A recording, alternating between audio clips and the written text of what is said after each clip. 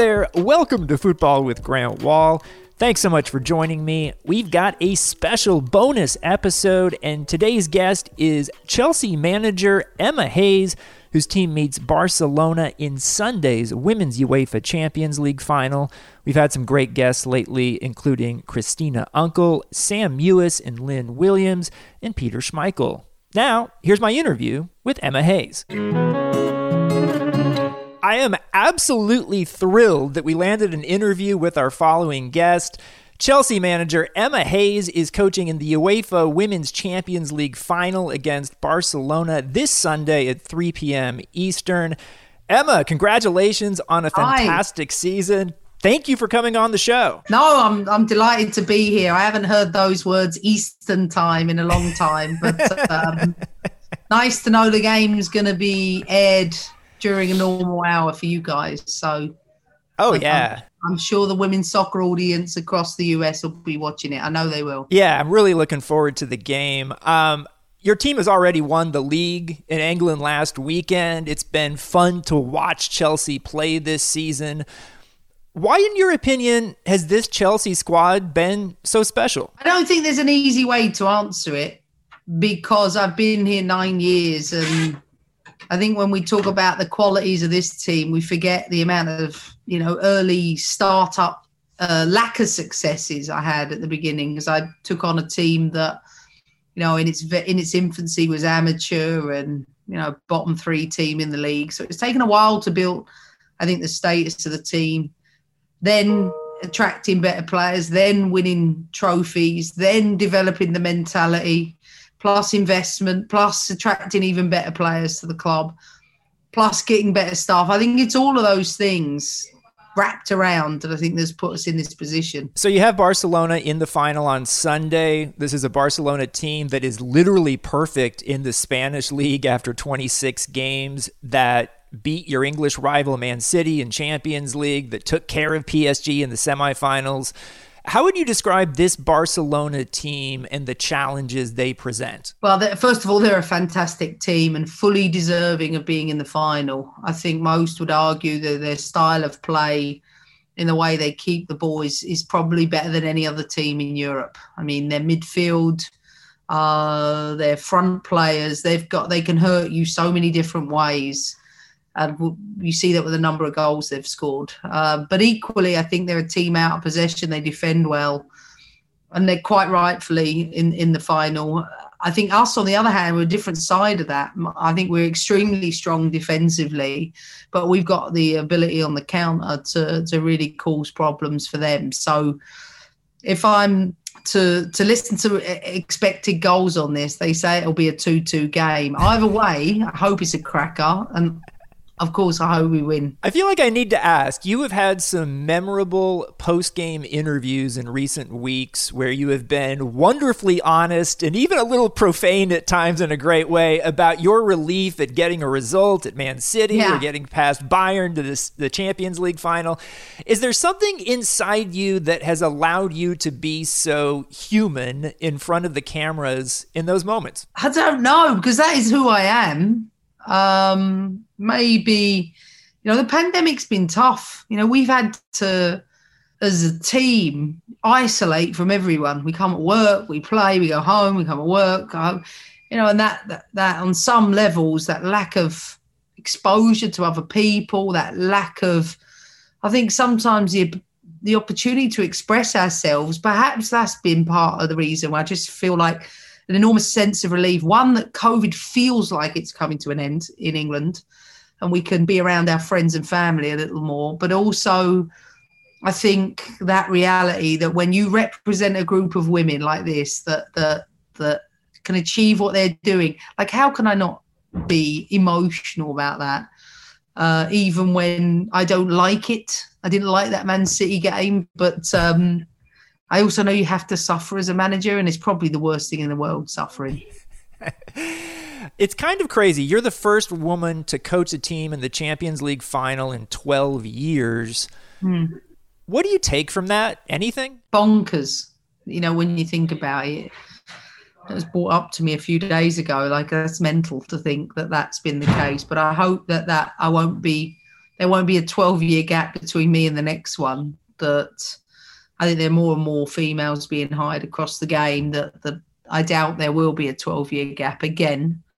But you know, I always view myself as a coach first and foremost, and don't really think about it in those ways. But I also appreciate that 12-year gap means there hasn't been a big enough, I think, not enough opportunities for women, perhaps. Maybe they've been there, but maybe they haven't been hired at the same level.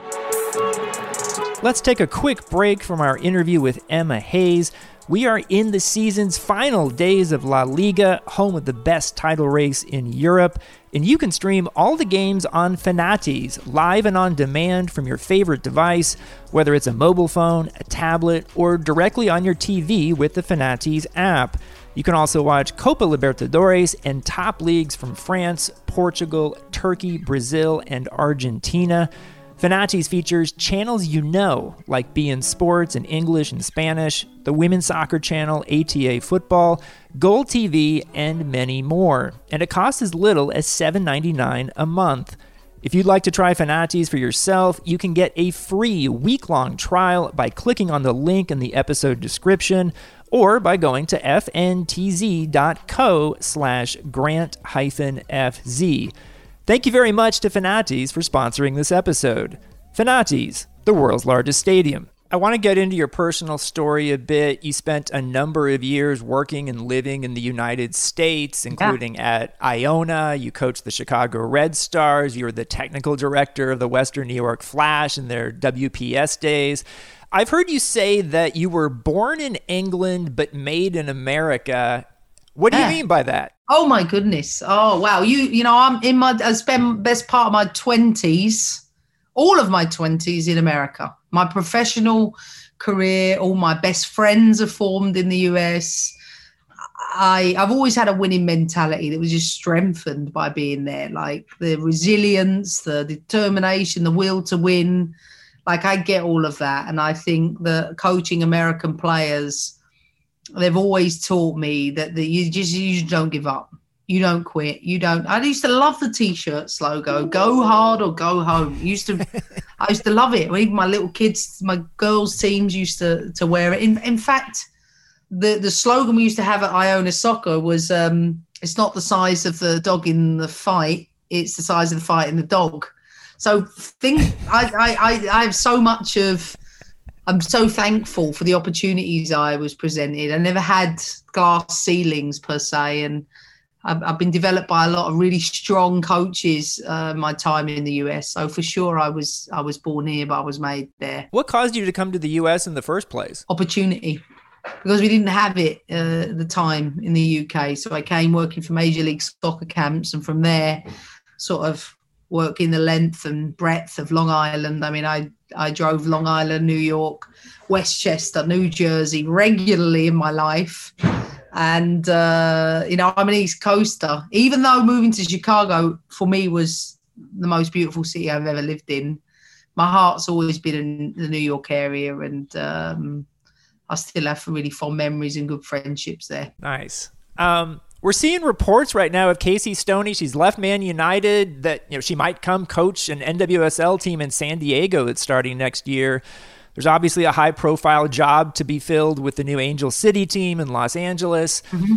Would you have any interest someday coming back to coach in the U.S., whether it's sooner or years down the road? I'd never say never. I love America. I do. I had such 10 years of my life there. I'd never say never to it, but I always say that I'm in the best job in the world, and I am. And who knows when my time with Chelsea's up, that, maybe one day my life will be back in America. Obviously, there are a lot of positive things happening in the English league right now, including significantly more money coming in from television moving forward. How much do you think that will help teams in your league acquire even more of the world's best players, including Americans? Yeah, I think so. There'll be a trickle-down effect, I think, for the smaller clubs that will really benefit from the broadcasting money. I think that money plus better prize money will, I think, allow for better setups, which is clear that even sort of lower down a league, we still need to do a better job. with that. But, we're making strides. I think that's the important thing. And I always think when people talk about the investment in our country and in our league, that there's a sense of envy around it. What I always feel, because I've been in women's soccer my whole life, is, well, good. I hope that NWSL gets even more as a result of what we're doing in Europe, because I'm here for the women's game, and having worked in WPS, I know the challenges of working in the Pro League there.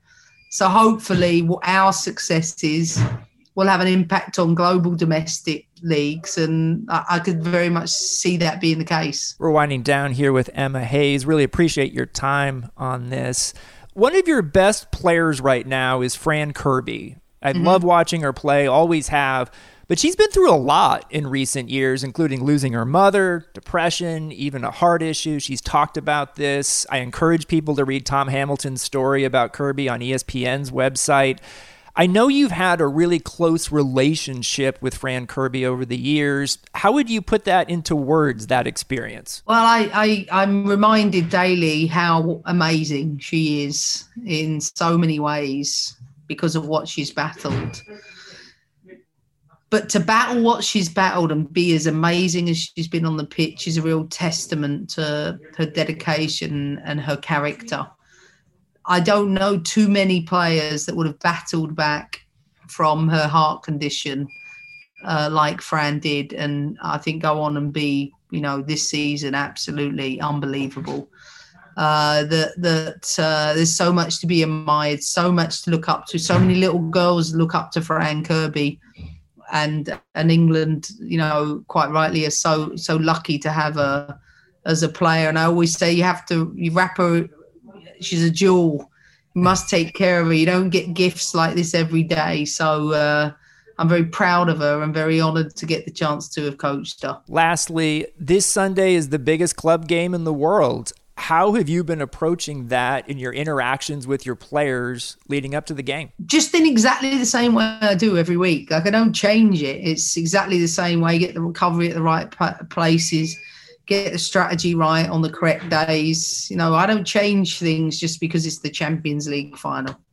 Because then you start placing one game above another, when the reality is, if you want to win everything, every game is the Champions League final. Emma Hayes is coaching Chelsea in the UEFA Women's Champions League final against Barcelona this Sunday at 3 p.m. Eastern. Emma, thank you so much for coming on the show. Good luck in the final. Take care. See you later. Thanks for listening to Football with Grant Wahl. I'd like to thank Emma Hayes as well as producer Chris Whittingham. If you like the podcast, you could do me a huge favor and hit that subscribe button and provide a rating and a review. I'm back soon with another interview with someone from the soccer world. Be safe, everyone. See you next time.